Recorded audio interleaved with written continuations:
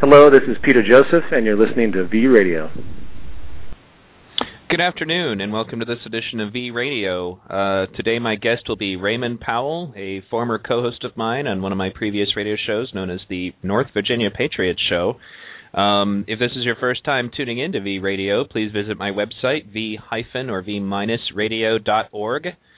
There you can find in the archives more shows like this one, interviews with documentary filmmakers, congressmen, senators, presidential candidates, activists, scientists, and also just roundtable discussions about different things that are going on in our world. You can also check out my must-see TV list, which is a list of free documentaries you can watch on the internet that I feel are vital information to anyone interested in making the world a better place. Finally, if you like what you hear on V Radio, this is a listener-supported effort. I am essentially an independent journalist who works for you, the activist. If you would be interested in contributing, you can go to my website and click the donate button, and there with either PayPal or credit card, you can do your business. So thanks again to everyone who has supported V Radio so far, and I guess now it's time to launch into the conversation. Ray, welcome to V Radio. Thanks, Neil. Great to be here. It's probably been a few years since you and I have been on the air together. I think about that. Yeah. At least. So... Well, Ray, as I told you off the air, and it's kind of my tradition to introduce a new guest to my listeners by asking them the question, what is the precipice for you? What was the moment that made you decide to be an activist, to go from being someone who's just part of the world to someone who's making it better? Right. Well, yeah, I kind of would describe myself for most of my life as basically an armchair philosopher, economist, and historian, so... Mm-hmm.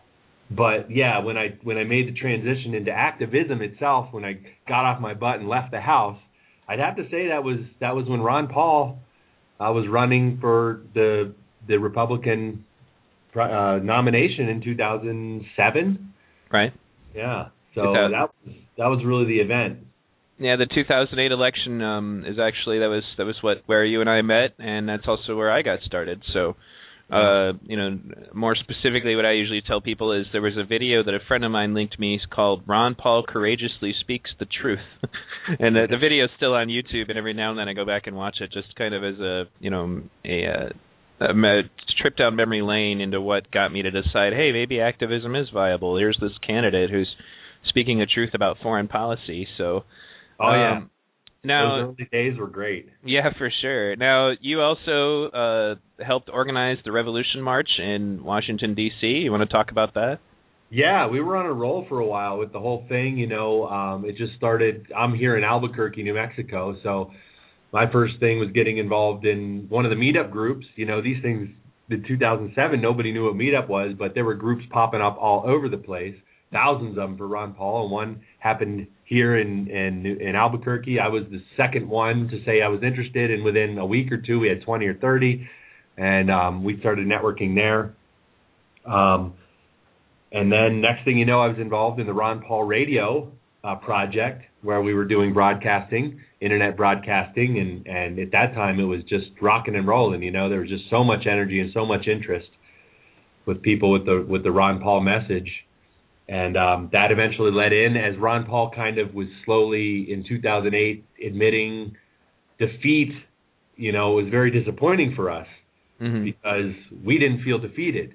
We felt empowered. And here's Ron Paul telling us, well, it's essentially over, and that he was not going to run third party, which was a shocker for most of us. We kind of had a hunch he probably would just say, well, if the Republicans won't respect me, I'm going to go third party. But he wasn't going to do that, at least not then. And so at that time, another friend of ours, an associate, Brian Seaman, we were just talking, what are we going to do? We got to do something. We can't this can't be the end of this. We can't let people all just forget it, say it's over and forget about everything they've been excited about. We got to find a way to harness that energy and keep it moving. So our idea was a march in D.C., and we put up a website, and we got on a conference call where Ron Paul was speaking, and we made a quick announcement about that website, and it just kind of took off from there. It was just so within 4 or 5 months, we had this march going on. That was July of 2008, right? Yeah. No, that was great stuff. I know that you guys thought maybe a few thousand people would show up, and then a hell of a lot more people showed up. Yeah, it was pretty amazing when you watch the video. I mean, it just they closed down Constitution Avenue for us. We marched from the Washington Monument to the Capitol. So it was great, and we had that street jam-packed, and it probably took close to a half hour for from the beginning to the end of the procession. So the estimates are around 10,000 people. Nobody knows for sure, but we had great lineup of speakers for 8 hours. It topped off with Ron Paul himself, and it was just a great day. I think other than the heat, everybody just had a great time, and it was good for everybody to see that they weren't alone. And people from all over the country, of course, were coming to this thing. So it was nice. It was a good lead-in to what Ron Paul continued to do with his campaign for liberty. For sure. And, there are actually people within the Zeitgeist movement who still, for sure, quote Ron Paul from time to time, some who even plan to vote for him. And generally what my own political views, as you remember, at that point, I kind of, when there was no third-party candidate, I decided to help Senator Mike Gravel when he went Libertarian. And I also continued to, obviously support a lot of what Ron Paul does, and I still wear a Ron Paul button. My economic beliefs have obviously changed, but overall, if I had to pick a conservative, at least, I sincerely believe that the man actually cares about his citizens, and I'll take a man who cares that I don't agree with over a man who doesn't care, who claims to be saying things I agree with any day, although I don't agree with most politicians. Yeah, no, I'm with you there. Ron Paul, what sets him apart, I think, is that he, a lot of guys say they're not inside the Beltway guys. Mm-hmm. Ron Paul really isn't. He just isn't. And anything, if he wins this Republican nomination now or at any time, it really is a coup. I mean, it's nothing less than a coup because the powers that be in the Republican Party certainly don't want him. But that won't necessarily stop it from happening. And if it does happen, it really will be because Ron Paul is not interested in satisfying the powers that be in the Republican Party, the powers that be in the economic world, the powers that be in mega corporations, the powers that be in the media. He's really not interested in pleasing them. He's interested in enlightening people and bringing them together based on truths that are rarely discussed in our modern, socio-political circles. I think also another interesting note that I usually tell my liberal friends about is that Ron Paul made it clear that one of his first choices for running mate would be Congressman Dennis Kucinich. And Kucinich is definitely also one of my favorite statesmen, and the prospect of the two of them working together would actually be really powerful, and especially since he's one of the only candidates to come out for the Occupy movement, and I have a lot of Occupy listeners. He just flat out made videos and publicly stated that he supports the Occupy movement, which is a risky thing at best for most politicians right now. They've already got lobbies forming to go after anyone who supports the Occupy movement. And I think that overall, it keeps coming back down to sincerity. It really comes down to the fact that even if I don't agree with everything that some of these people say, there are very rare politicians who are of a quality that actually do care. Whether or not I think they're going to be completely effective in their roles only because of the system itself making it very difficult is secondary at that point. You're trying to give, kind of a voice to these ideas that are superior and the concepts of basic, fundamental liberty. You may not agree with everything that, some, given politician says at the end of the day, particularly when it comes to economic stuff, since a lot of my listeners do lean to the left. But at the same token, at least you're not going to be sent to any illegal wars. At least you're not going to be, your personal liberties are not going to be taken from you. And I think that that's something that none of the other people on the ticket, as of this time anyway, can offer. I haven't had a chance to see what the Green Party is doing, which I generally agree with the Green Party's platform pretty much across the board, but I've yet to really been compelled by any of their politicians. And I have yet to, and unfortunately Dennis Kucinich can't run because there's already a Democrat in office. So that pretty much means I'm probably going to end up, sticking my vote on, for Ron Paul at the end of the day because of the fact that there's just nothing else on there that is appealing, even to a conscientious liberal. There's nobody on the ticket that would, unless they happen to be, an Obama supporter for some reason, there's really no one for them to vote for. So right. I think, I agree with you there. And what sets Ron Paul apart is more than any ideology, is that his heart is in enlightening the people and bringing them to reach their own conclusions based on some good, solid information, whereas most politicians are about deadening down the discussion and force-feeding a propaganda without even the depth of an ideology, And that's what happens with most politicians, and Ron Paul just isn't that. And so that's what's amazing, that he's achieved any success as a politician in political circles. And that's what sets him apart, I think. And looking back on it now, Ray, would you have ever imagined back when we were struggling to get Ron into debates that he'd be in a position where he could say, "No, I don't want to go to that debate"? It's a beautiful thing. Recently on CNN, he, said, the CNN debate, he was one of many candidates, actually, that apparently decided not to attend the March 1st debate. And I read that, and I was like, wait, what? A lot has happened in 4 years, Neil, and it's we know guys like you and me and thousands and millions of others help make that happen. So it feels good. It feels that's the payoff in activism. For sure. And that's why another thing is that I would point out to people, because a lot of my listeners, understand that my belief generally about politics is that because the system's kind of stacked against us, you can't really, even if he doesn't get elected, however, a lot of, pretty much, and when you think about it, the efforts that were put into the activism about Ron Paul, the idea of getting those ideas into the ears of human beings is what has changed the dialogue. They researched the Federal Reserve, hoping to try to discredit Ron Paul, suggesting he was a quack because the media was desperately trying to do so and is still kind of doing so. Well, I'd say they still are, nowhere near as bad as they used to be, because they realize it's not in their best interest anymore because angry Ron Paul supporters call them up and tell them to cut it out. But is the fact that, we're talking about the Federal Reserve now because of Ron Paul's candidacy. And even though he didn't win, there's a lot to be said for partisan politics. Essentially, I remember talking to the Socialist Party candidate of 2008, Brian Moore, good guy, and I didn't agree with everything he said, but when I asked him, so what is, people are asking, what is the point of running as a Socialist Party candidate, since you guys have never had anyone elected? He's like, that's a very good question, and you're absolutely right, and the reason why I'm still doing it, and the reason why the Socialist Party has been doing it, actually, for a lot longer than people know, is that when you're a partisan politician, people can either adopt your policies that people like, or they can lose votes to you. And, he pointed out that because, people are already calling Obama and Democrats socialists in general. He pointed out that in order to get the Socialist Party's support, which used to have a lot more support, particularly in labor, they either had to adopt certain Socialist Party policies or they were going to lose votes to them. And that's where the whole, socialist aspect of the Democratic Party comes from, is from them adopting those policies.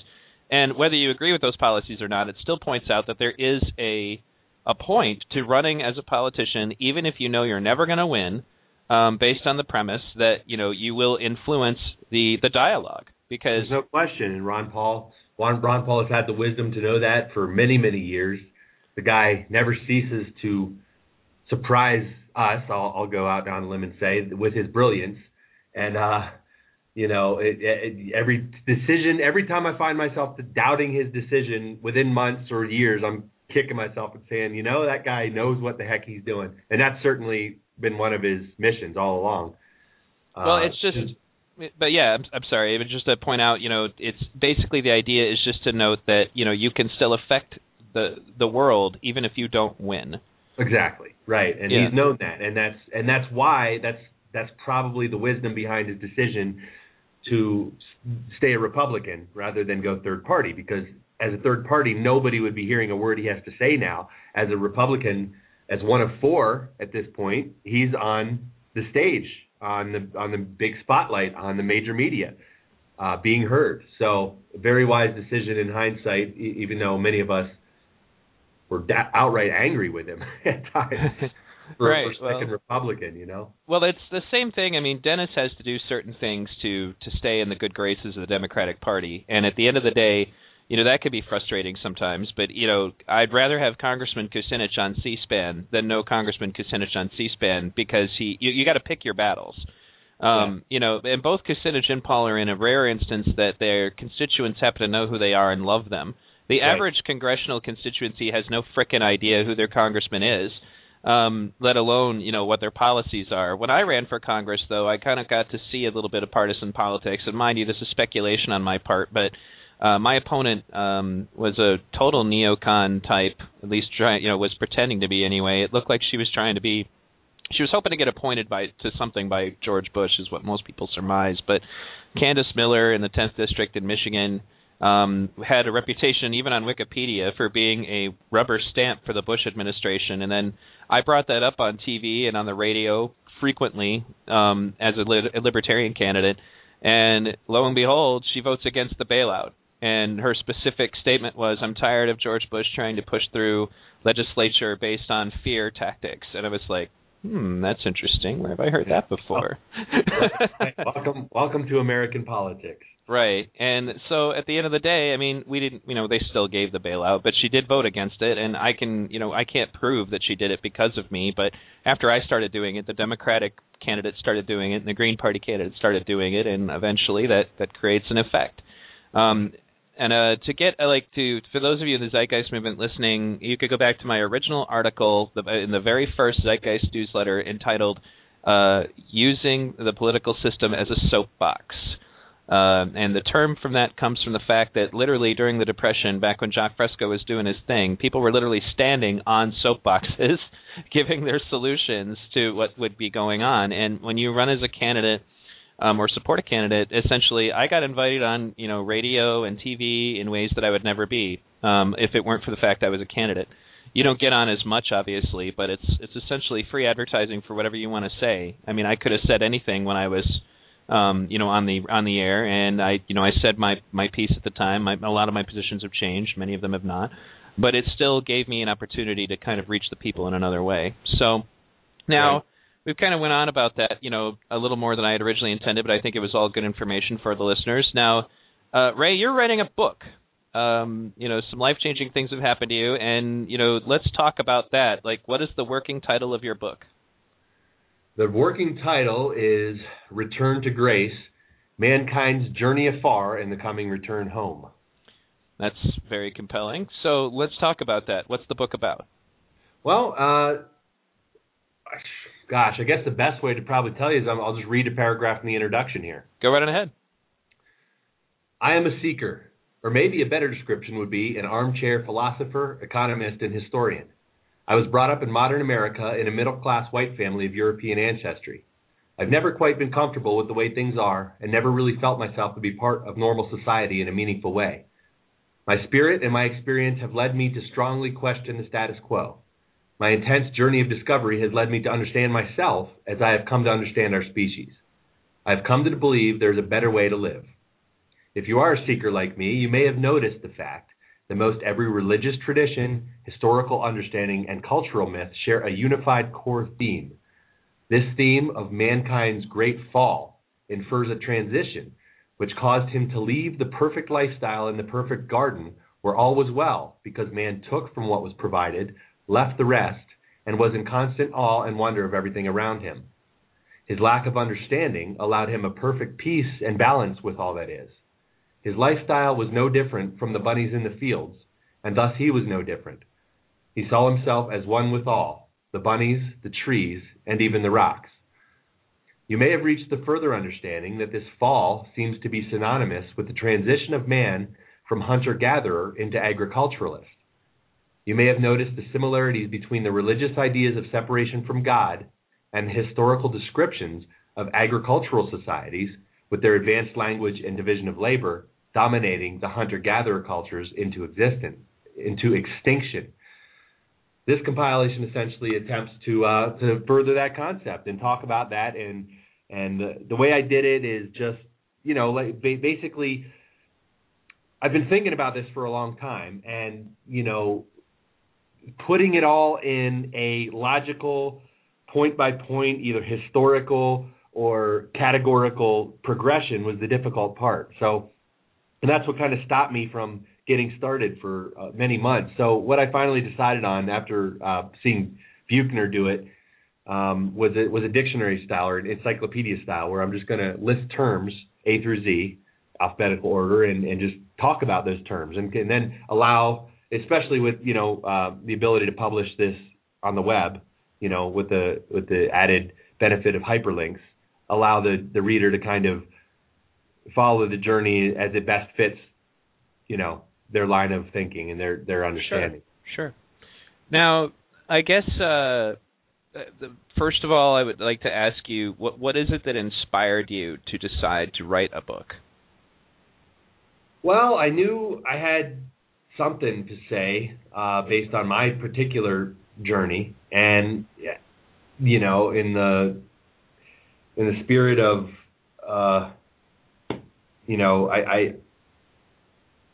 of the philosopher's creed, so to say, I guess. I just felt that if I'm feeling and discovering this journey, that I'm not alone, that probably some others have experienced it as well. And so let's try to put some things down where we can find some common ground, largely to help bring things to a level of discussion, essentially. I think, if this is published online, it's going to be a good forum where each topic on its own can be a great, meaningful discussion, to bring people to a common understanding from, even if they come from very different ideological backgrounds.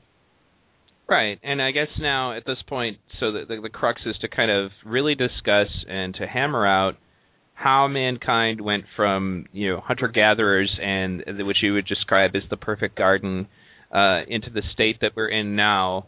And I guess does this kind of lean towards a suggestion of say an anarcho-primitivism model? Well, I certainly think there is something to be learned from primitivism and from the way the hunter-gatherers existed. The final paragraph of the intro that I didn't read is essentially, a man can never go back to that perfect garden. In other words, he can never be hunter-gatherer again. That would be just silly. We're separate forever. We're irrevocably changed. So now we must find ways to minimize our suffering through a return to unity. And essentially, in the end, we will learn to embrace the wonder of the great mystery. And that's going to happen either by we peacefully decide through governments, through societal constructs, to make that change, or we're going to essentially destroy ourselves largely, and from the ashes that are left, we will have no choice but to embrace what the heck we did wrong and look back to what is a better way. Now, I guess as you've kind of gone through a lot of transformations in yourself personally, would this just be like your recent research that's kind of brought you to this thought pattern, or were you headed that way for a while? Yeah, no, it's fairly recent, within 2 years for sure. Essentially when politics started colliding with spiritual ideas, I guess, when you dig down deep into modern understandings of philosophical and socio-political concepts, Sure. Libertarianism, capitalism, and all these concepts we talk about, they're all based at some level on truths we all say exist, natural rights, etc. So when that started to collide with the spiritual aspects for me, I really did have a strong feeling at some point that was a major shift for me, that we really are at some level of spiritual warfare on this planet. Right. And that there really is two memes fighting for domination, or fighting for, fighting to be the way we move forward. And essentially, the one meme is conquering everything and selfishness as a species. And that's been dominating our culture for about 10,000 years, roughly. And that the other has always been there. All throughout history, there's always been that minority saying, hey, guys, I think we should slow down here. There might be a better approach. And, of course, they've always been demonized, trampled, stifled from being heard. Sure. And I think that that's largely because the system, I mean, there's a lot of reasons for that, but one of the chief ones I would say comes from the fact that people are kind of comfortable where they're at, even if there is a better way, and they're afraid when someone presents change. We obviously encounter that in Venus Project or Zeitgeist Movement activism all the time, and they like things the way they are, and they would also prefer that people did not rattle their cage, and make them actually think about maybe there is a better way. Well, right. And I think that that's largely, also in many cases, I think it's because these people inherently realize that there is an impending doom coming their way, and they're really trying to pretend that's not the case. Exactly. And so regardless of, what system that people suggest, it's clear that something needs to change in a very, unfortunately, vast way, because we come to a point where the Earth is not able to sustain whatever it is that we're doing. It's not going to be a matter of choice at that point. It's a matter of here's your circumstances. It's like if it's raining, you can't choose not to get wet unless you happen to have, a structure. But you see my meaning. If it's cold out, you can't choose to make it warm out. It's just cold, and now you need to deal with it. And right. I think that one of the major problems we have in mankind is that we're coming to a point where it's like a point of no return. We're going to get to a point where we're not going to be able to fix it if we're not careful, and we could render the planet uninhabitable. And at that point, no amount of people thinking it's their right to have a certain lifestyle is going to matter at all. It's because reality is going to come crashing down on them. And I think that right. It would behoove us, especially, it's one of the other things that, for example, people like Michael Rupert, I don't know if you're familiar with his work, but he's one of the guys that outed the CIA for trying to get him to sell drugs to pay for the death squad cartels in South America. But his recent work is mostly about the fact that we're reaching the end of oil, and we need to develop an infrastructure that is not utilizing oil. And if we're going to do it in a way that's not going to take 1 million years, we need to utilize oil that we have towards the purpose of rendering oil obsolete. And, of course, the oil companies are not really into that plan because they want to continue making money on their commodity. And it kind of comes to a point where you reach the end. You're like, okay, well, now you're rich, but the world has no energy, so what are you going to do with your money? Right. I think we're reaching that conclusion in a lot of ways, yeah. Yeah, and I think that especially examinations of where we came from, like you're suggesting, are very important to understanding where we're going, because especially if we don't take some kind of action immediately to constructively try to find a way to ensure that we don't end up in that situation, we're going to all be doomed to living in Stone Age conditions. Yeah. And so that's essentially, I guess the crux of why the conversation you're having is very important. And I think that, I hope that the listeners will check it out and, give it some time. And I guess now we had a lot of great conversations about this. And I think that we also discussed the issue of spirituality a little bit. And obviously a great deal of my listeners are atheists. I think, however, that it's important to understand that even if you don't have a metaphysical belief behind a given philosophy, it does not mean that that is invalid. I'm actually in the middle of writing a book myself called The Atheist Knight, where I talk about how the seven, what are accepted as the 7 cardinal virtues and the 7 deadly sins, have validity even if you don't believe that demons or gods are going to punish you, because they all have aspects of themselves that make perfect sense on their own. Gluttony makes you fat. Sloth makes you unhealthy. Wrath makes you a jerk. These are all built-in things that I don't need God to explain for me. So it's still valid to discuss these philosophical aspects, particularly when you're discussing where your place is on the earth.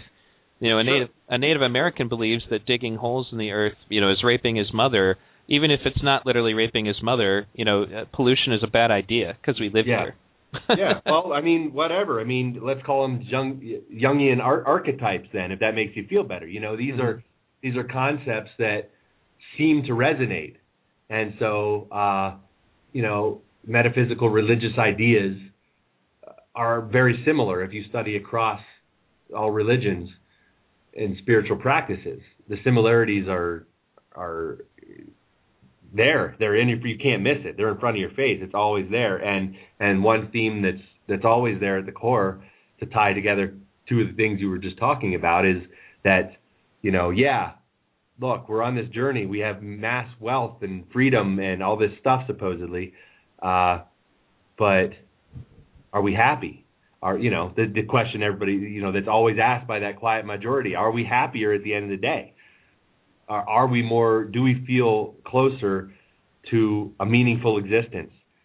And so that's where it gets spiritual for me. I mean, because I think we all seek happiness, and for many who are more deep in their thinking of the world, happiness does also mean a synchronicity with purpose for their existence, Right, and the funny thing is the answer to that question is in most cases we're not, and even the rich are not. You look at all these celebrities, and you keep seeing, pulled over for drunk driving, drug abuse, whatever.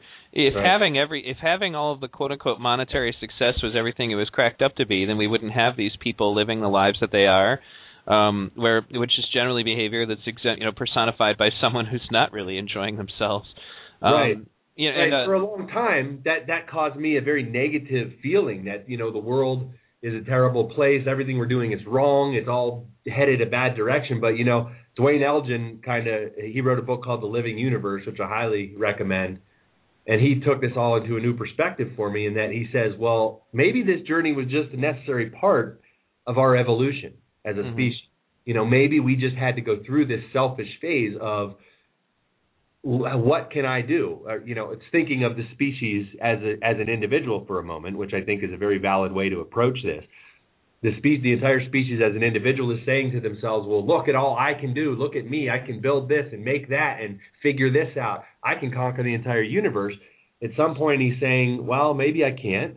Maybe there's some things, and we're starting to hit that point. I think all of us, guys like you and me for sure, and we're not alone at all, of course, are nor are we new, but we're starting to get to the point where we're saying, maybe I don't like being alone. Maybe I'm looking for something more. Maybe it's time to get some counseling on my narcissism.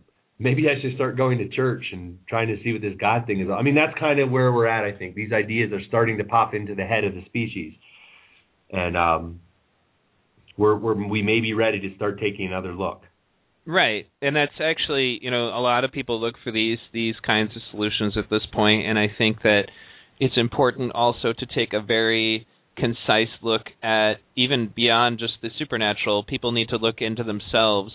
I'm an agnostic atheist, and so therefore, if you can prove it, it means something to me. But I don't find myself being negative to people who are religious unless they think that gives them the right to control other people. But what I would say that is valuable even to religious people is, because I've even heard, ministers and pastors, for example, give this advice, is don't find yourself coming up with supernatural excuses for every bad thing that happens to you. Don't blame Satan. Really look at yourself. What are you doing? What are you thinking? What is it that you're doing? Or what choices are you making that are bringing you to these circumstances? And sure. That's not to say that spirituality at that point is completely useless, because it's not. I think it's more a matter of suggesting that, don't allow your quest for spirituality to give your imagination an excuse for you to get out of, any consequences for your own behavior, your own actions. Absolutely. That's the key, and that's really at the root of every spiritual tradition. You'll find that lesson. It's there. It's often buried. It's often not talked about by the low-level, often hypocritical people who run around saying that they're part of a particular religion, but it's there the same. And it's best described. An amazing book by Gerald G. May, MD, called Will and Spirit, is all about that exact concept, which is he defines the very subtle but yet massive difference between willingness and willfulness.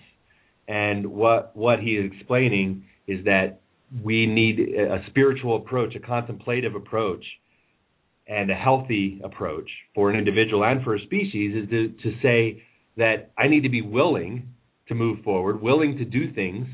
I'm not going to sit back passively and do nothing, but I'm going to be willing through a guidance, and I'm going to ask for guidance from a supernatural force or whatever that means to you, whether that's what's reaching deep into yourself and asking yourself. It's the same thing, but the point is you're asking kind of a higher power. You're asking something greater than your ego for guidance constantly, and you are willing to follow that guidance. Willfulness, willfully acting out, is something where you're really just striving for selfish ego fulfillment, and that is never a healthy approach. And of course, you're going to find that all over in various religions, where they're willfully demanding that people, well, you have to believe in my particular means of understanding, whether Jesus Christ is God or whatever it is. That's a very willful approach, and I guarantee you, those leaders of that religion, at some level, if you get to the right guys, will tell you, no, I don't support that. Right. But when discussing on issues of, I think that when it comes to, like, especially when we're talking about the state of the planet, we're talking about the state of, mankind, there are good things to be had on all of these points. And I usually tell atheists the same thing. Just because it was quoted by a religious icon does not mean you should automatically discount it if you happen to be an atheist. I still quote the story where Jesus, deals with the Pharisees who want to stone that woman. Because I think that that's let he without sin cast the first stone. Because even if you're not a Christian, you can appreciate the fact that Jesus kind of pwned those guys. Because they showed up and they're going all over on this lady who they accused of being a prostitute, and they want to kill her. And of course they're trying to trap Jesus so that they can get him in trouble. And he just is like, well, sure, let's do this. The first of you who's never done anything wrong, well, you get started. You're going to be the one who gets to throw the first rock. Right. And exactly. they all just kind of stand there going, oh, and then they leave. Right. Exactly. I mean, that's where I use the if you use the Jungian archetypes. I mean, these are ideas that just resonate. These are stories that just seem to tap into something that's instinctual within us, and it just exists. And to deny it seems silly to me. For sure, and that's one of the things I'm covering in my book is that okay, even if you don't believe that there's a demon named Asmodeus or Asmodai, who's supposed to be the demon in hell that's like the personification of the sin of lust, you don't have to believe in that to know that sleeping with your friend's girlfriend might not be such a good idea. Right. And that there are consequences for doing so that usually have a very permanent effect on your relationships and your reputation. Right. Yeah, and the only question is, are you the type of person who's willing to ask questions before you take action? Sure. And that, and once again, are you being willing or are you being willful? And in many cases, like as Jacques Fresco points out, there are supernatural explanations that people gave for certain things to justify certain beliefs. Obviously the one he usually uses is people who think that if you throw your brother-in-law in a volcano, it won't erupt. Now, that's a more ignorant example, but I looked at examining the virtues and the sins. I realized that these were attempts by mankind to try to bring some sense to the idea of, well, there's obviously some really bad things that happen to you when you do these things, and then there are some really good things that happen to you when you do these things. And it's typical, particularly of primitive man, to kind of come up with personifications or images of that, when they're meditating on those concepts. So, that's why, I say to people to seriously consider for a moment what they determine to be the symbolism of their higher powers, whether they believe that they're actually, entities or not. Ironically, most Satan worshipers that you talk to don't believe that Satan actually exists. They use him as a personification of whatever it is they're trying to accomplish. I certainly would pick different imagery if I were them, but that's what they're doing. Either way, though, I think that as far as how it applies to how we interact with one another, there's an aspect to things that could be called spiritual that also just has to do with the elements of how mankind interacts with one another and how we interact with our environment, and how there is a holistic balance that is seen that can be achieved once people really understand their roles, really understand their essentially the ramifications of the decisions they're making, and how we can interact in sync as a species that's looking forward towards its future for the betterment of the whole. Those aspects, have a kind of a spiritual element to them, regardless of whether or not you assign that to any supernatural activity. It's still, there's a tranquil thing that you feel when you're in harmony with the people around you. Exactly. Consensus is a beautiful thing, and that's something we talked about and that I write about. And I think, once again, using the example of the species as an individual, well, then each individual in that species is like a synapse in a giant brain, right? I mean, so there is a congruity there when we are all in the right orders and the right relation to each other, that we're definitely working together in a way. If the brain was different parts of the brain were constantly shooting different signals all around, that being wouldn't accomplish much.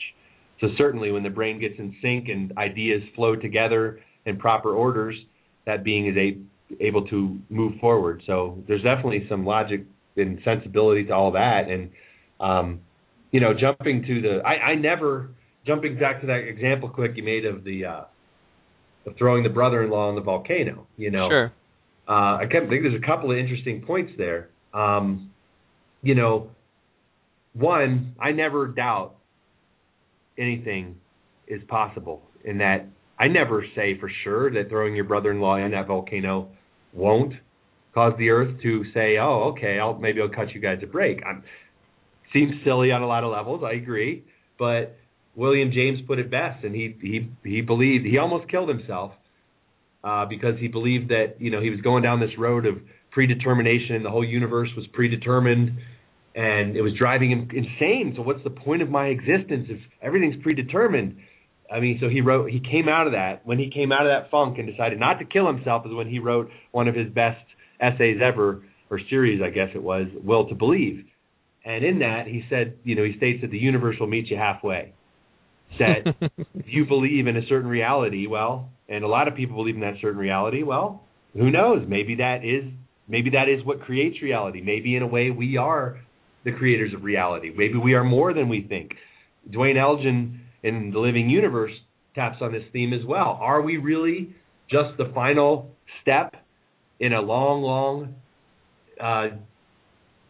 evolution of the universe, and started with the Big Bang, led to the cooling off and the creation of galaxies and stars and planets, and then on a few planets that were just the right temperatures and all this stuff, life was created and life evolved? Are we the final step in all that, or is there something going on where there really is a spiritual aspect where we are the creators of it all, and that we really do? So I don't ever give up on that possibility. I always consider that. The other thing about real quick. No, go ahead. A different point. So I don't mean to jump the discussion around too much, but throwing a brother in a volcano may be a subtle way of population control as well. And we all got to admit, we lived in a world.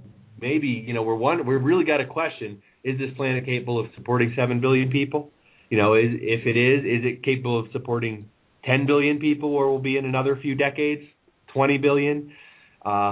The population growth, a sobering estimate. I mean, population growth is lowering pretty significantly. That's a good sign. But I mean, we for a long time there, we were doubling every 30 years. At that rate, here's a sobering statistic for you. If we continue to double our population every 30 years, at the end of about 3,000 years, human protoplasm will make up the entire mass of the entire universe. Oh, wow. No. Uh-oh, Ray. I mean, now you've crossed a threshold. Clearly, you've been taken over by the New World Order. I mean, being conscious of the population of the planet, well, that's obviously evil. And yes, I'm being sarcastic. We get that actually frequently because the Venus Project suggests, we should probably become conscious of the impact of the amount of people we have on this planet, and try to ensure that it measures up with the carrying capacity of the Earth. And because some people watch a lot of Alex Jones, they get the idea that meant we were going to round people up in camps or something. which is ridiculous. And I think that more to the point, though, is that we're not going to have to. Even if we wanted to, it's not going to be necessary to round people up in camps because people are going to start dying off on their own due to mass starvation and the other complications that come around with, overcrowding. And so, I mean, Jacques feels that through the proper application of science, we could extend the carrying capacity of the Earth without hurting the Earth quite a bit. But even then, we're still going to have to be conscious of, basically of how many people are here. And I remember, actually, because this came up when Jacques Fresco went to Occupy Miami, there were some people that were doing this stupidity of trying to suggest that, he was part of some New World Order, depopulation agenda. And this lady was like, which one of my 7 children is going to have to die, so that we can have this, thing that you're talking about? And he's like, I never said anything about killing your children. And then what popped into my head was, well, maybe you should have asked yourself that before you decided to have 7 children. These are decisions that you have to make. If you've only got so many resources, it's not some evil person's fault that your children may starve. It's your fault. Nobody's going to have to do anything to make that happen. It's going to happen on its own. If everybody selfishly looks at it that way, then people are going to die. Right, that's correct. And that's why I basically just kind of, people are looking, I'm like, well, do you really think that we can just be fruitful and multiply forever? There's finite resources here. I mean, it's like, I usually use the spaceship example, like I told you earlier, because it's much easier to kind of scale it down so that people can look at the vast implications of it. But if you're on a spaceship and you know that there's only enough resources and food on the spaceship to feed and take care of 7 people, then if a woman decides to have 7 more children, and then now people are dying, is that like someone's fault other than hers? That was it a good decision on her part to bring those children into that situation in the first place? Right. And that's basically the point about depopulation agendas. And I'm sorry about the mild rant. The freedom movement in general is up in arms about this notion, and there's a huge difference between suggesting we should be conscious of population and then the difference between that and suggesting we should round people up into camps and throw them in plastic coffins. Right, exactly. I mean, ancient cultures, that's kind of the point I was getting at. The older the culture, the closer it was to the pre-fall era. In other words, mankind being in balance and living as one with all, had inherent understandings of this. I mean, and I suspect it's there in all of us. They recognize that, we live for a time, but it's time to move on and allow the other people to live, our children to live. They get to have their turn now. I mean, that's just a perfectly valid concept, and that we don't want to create too many children that there's not enough for them to enjoy. They had a very inherent sense of the balance with nature and never wanted to take more than necessary. And, this leads into a really controversial area where I'm still not 100% clear, but I recognize is a great conflict, where these tribal cultures, would, while they respected, quote, Lockean natural rights within their culture, the right to life, liberty, property, these kind of things, amongst themselves in their tribe, they certainly had no respect, intertribal. So in other words, they were going around murdering, stealing, and enslaving other members, and that was perfectly okay. And that so this created a natural balance for population control. Gosh, it twists my brain and my heart to say that is it valid to kill over resources? But that's a question we have to look at in the way things were for a time. Well, let me give you what my answer would be based on my own studies, and that would be to say that we are a civilized race. We have access to technologies that those people did not, and that we should also, another powerful tool is education. You let people know, well, this is how many people can live here. And, it comes back to the analogy with the mother again. You got to ask yourself where this problem starts. It's a chicken or the egg argument. Well, for me, it's not. The argument is, let's say, for example, your child is already alive, okay? You as a parent decide to take your child to a barren place where there's nothing there and there's no food for them, okay? That's the decision that you're essentially making by having children in that situation. You know, it's easier to get the context if the child's already born, but the reality is you consciously chose to take your child somewhere where there's no food to take care of them. That's obviously your fault. When it comes to the issue of what are the solutions, we can use technology to create, food and take care of this planet, and then afterwards we just have to educate people to that, get people aware of the ramifications, and that means that there will be some burps in the system, obviously, as people are adjusting. But the reality is that, if most parents who have been educated to the reality of the situation they actively do make decisions to have less children. Okay. Yeah. Well, yeah. That's a clear sign. The more developed the culture, or the society, I guess, would be the best word, lower the population rate. And that just means that you choose not to have them at that point. There are some people who, I think, a large part of it is just that mankind is spoiled. We believe that we have allowed ourselves to believe, especially in the United States, that we could just go on doing what we're doing forever, and that anyone who suggests otherwise is an evil oppressor, even if we're not talking about stopping them ourselves, even if we're just talking about the situation. It's like, that's why I use the example that I gave you when we were talking offline. It's like when I'm discussing with libertarians about the possibility of needing to be more conscious of how we manage resources and not allowing it just to flip and flop around in a market.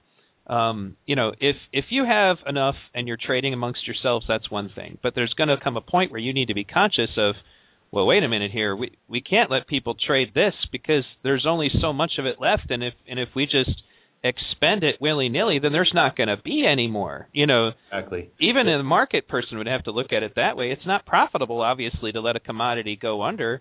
Right. Right. I think the core of what you're getting at here. Sorry to interrupt. No, go ahead. But as population density increases, the need for consensus grows. The need to recognize that we do have to have an intention to agree amongst each other. When a very low density population, the individualist mindset is great. It works. The problem we have, the balance we seek, I guess, ultimately, to return to grace, as my book would put it, is to find the balance where individualist, to me, I guess, is probably a pretty basic approach to the world, a pretty selfish approach to the world, but that's okay. That doesn't mean it's bad inherently. Somebody who's at that position in life ought to be able to be at that position in life, because I believe that, seeing my own journey as a strong individualist for most of my life, that at some point I did on my own come to the conclusion that it's worth investing my time and energy to seek consensus amongst the collective for various things. That's a decision I made. At that point, it is not a negative thing. It is a positive thing. It is a spiritual bond with my fellow man. There's a complete difference between a spiritual bond with your fellow man and a tyrannical approach to demanding that those who aren't ready to do that do it anyway.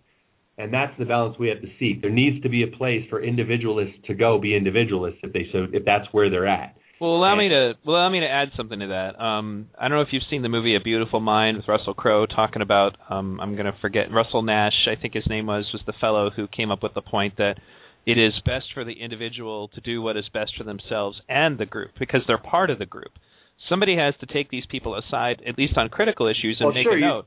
That's classic Adam Smith, right? Right. It's like it's still in your individual best interest that things that affect the whole world that you happen to live on, are still observed. Exactly. But you have to reach that conclusion on your own. Oh, well, for sure. And I think but to help people, and I do agree with you that in many cases these are lessons that have to be learned the hard way. Just like, many lessons that adolescents learn, particularly teenagers, you can tell them all day, don't hang out with that kid. It's going to lead you somewhere that you're not going to like. They may not listen until they've gotten bitten. And unfortunately that means that, that sometimes that children are going to die, and I still try to protect them, obviously, but some lessons, particularly about human interaction and such, really need to be learned yourself, because you're not going to really get it until you feel it yourself. I think that what I was getting at, though, is to suggest that if you are a person who feels that an individual's behavior is not good for the whole, you need to take it from a perspective of even a selfish person when told, well, hey, if you do that thing, you're going to die too. That they'll get it, eventually. It reminds me, actually, ironically, of a episode of Transformers back when I was a kid. The leader of the Dinobots, Grimlock, they were asking him, well, we need you to help us with this thing, and he's like, me, Grimlock, no care, whole planet blow up for all me care, and then Wheeljack looks at him and says, with you on it? Oh, you have a point there. And I guess that's what I'm saying. Is yes, they have a right to explore that. What I'm going to suggest to the audience is to people who encounter people like this, you're better off trying to help them understand that it's still in their best interest to basically to look at these things, to be aware of these things. But the most careful part of that is make sure you don't look down on somebody who's at that position. I mean, sure. That, just because they're in a selfish mode of life or they're at a very individualistic mindset, we can't say there's something inherently wrong with that. It's a very natural, instinctive way to act. It's everywhere in nature. Okay, mm-hmm. Every creature on the earth is acting almost completely selfishly, with exceptions. But we don't want to look down on them, and we need to respect that they have the right to do that and to be that. And I think that requires some space to move. And that gets where we get back into population density. I mean, we do need to have space for people. I mean, the American frontier is a perfect example. That's what made America great, right? I mean, mm-hmm. People came from all over the world in these high-density population, highly collectivized, where you had no choice but to enter into constant consensus, negotiations with everything for every process. And that just got very frustrating to a lot of people, especially in the tyrannical meme that is getting done in the powers of royalty and such. So they found America, and what was the one single thing that America had was room to move. You didn't like the culture, you didn't like the society way, all you had to do was move west. And that existed for a few centuries, if not several. So it really did allow this country to be a beacon of hope, because that was a little small window into taking a step back in this crusade we're on to control and conquer everything. That was a little window back into a simpler way of life, when one could just go out into the wilderness and simply exist. How about that? A rabbit is born. He gets to go and exist. Right. A man can't do that. And there's something inherently strange about that to me, but the frontier for a time offered a little glimpse backwards on that. And that's what made this country such a great thing. For sure. And I think that this has actually been an excellent conversation. We're coming down to the last 3 minutes. First of all, Ray, I guess, since this is a book that's in progress, we'll definitely have to have another one of these shows, like a follow-up, when you're finished. Is there, I guess, if people want to look at any of your work now, you probably don't have anywhere for them to go as of yet. Am I wrong about that, or? Yeah, no, you can connect with me on Facebook. That's about it for now. It's Rayzer42, RAYZER 42, Facebook.com/Rayzer42. And that's it. I'm kind of reconstructing my online presence here. So excellent. Well, to those of you who've tuned in today, thank you for tuning into V Radio. Please visit my website, v-radio.org. I'm sure you'll be hearing from Ray Powell. I'll probably bring him on as a panelist for other shows in the future. I presume you'd be interested in that, Ray? Yes, sir. Be glad to do it. And also, basically, continue to look at the archives, check out the shows that I've done previously. And if you have any ideas for future shows or any guests that you'd like to see on, please get in touch with me. When you do so, though, please try to give me some kind of contact information for those individuals, because otherwise it definitely takes a really frickin' long time to do all of that. I'm going to leave you guys with some words from Jacques Fresco and Roxanne Meadows. If you liked what you heard today, please consider giving a donation at v-radio.org. This is Roxanne Meadows. And this is Jacques Fresco. And you're listening to V Radio.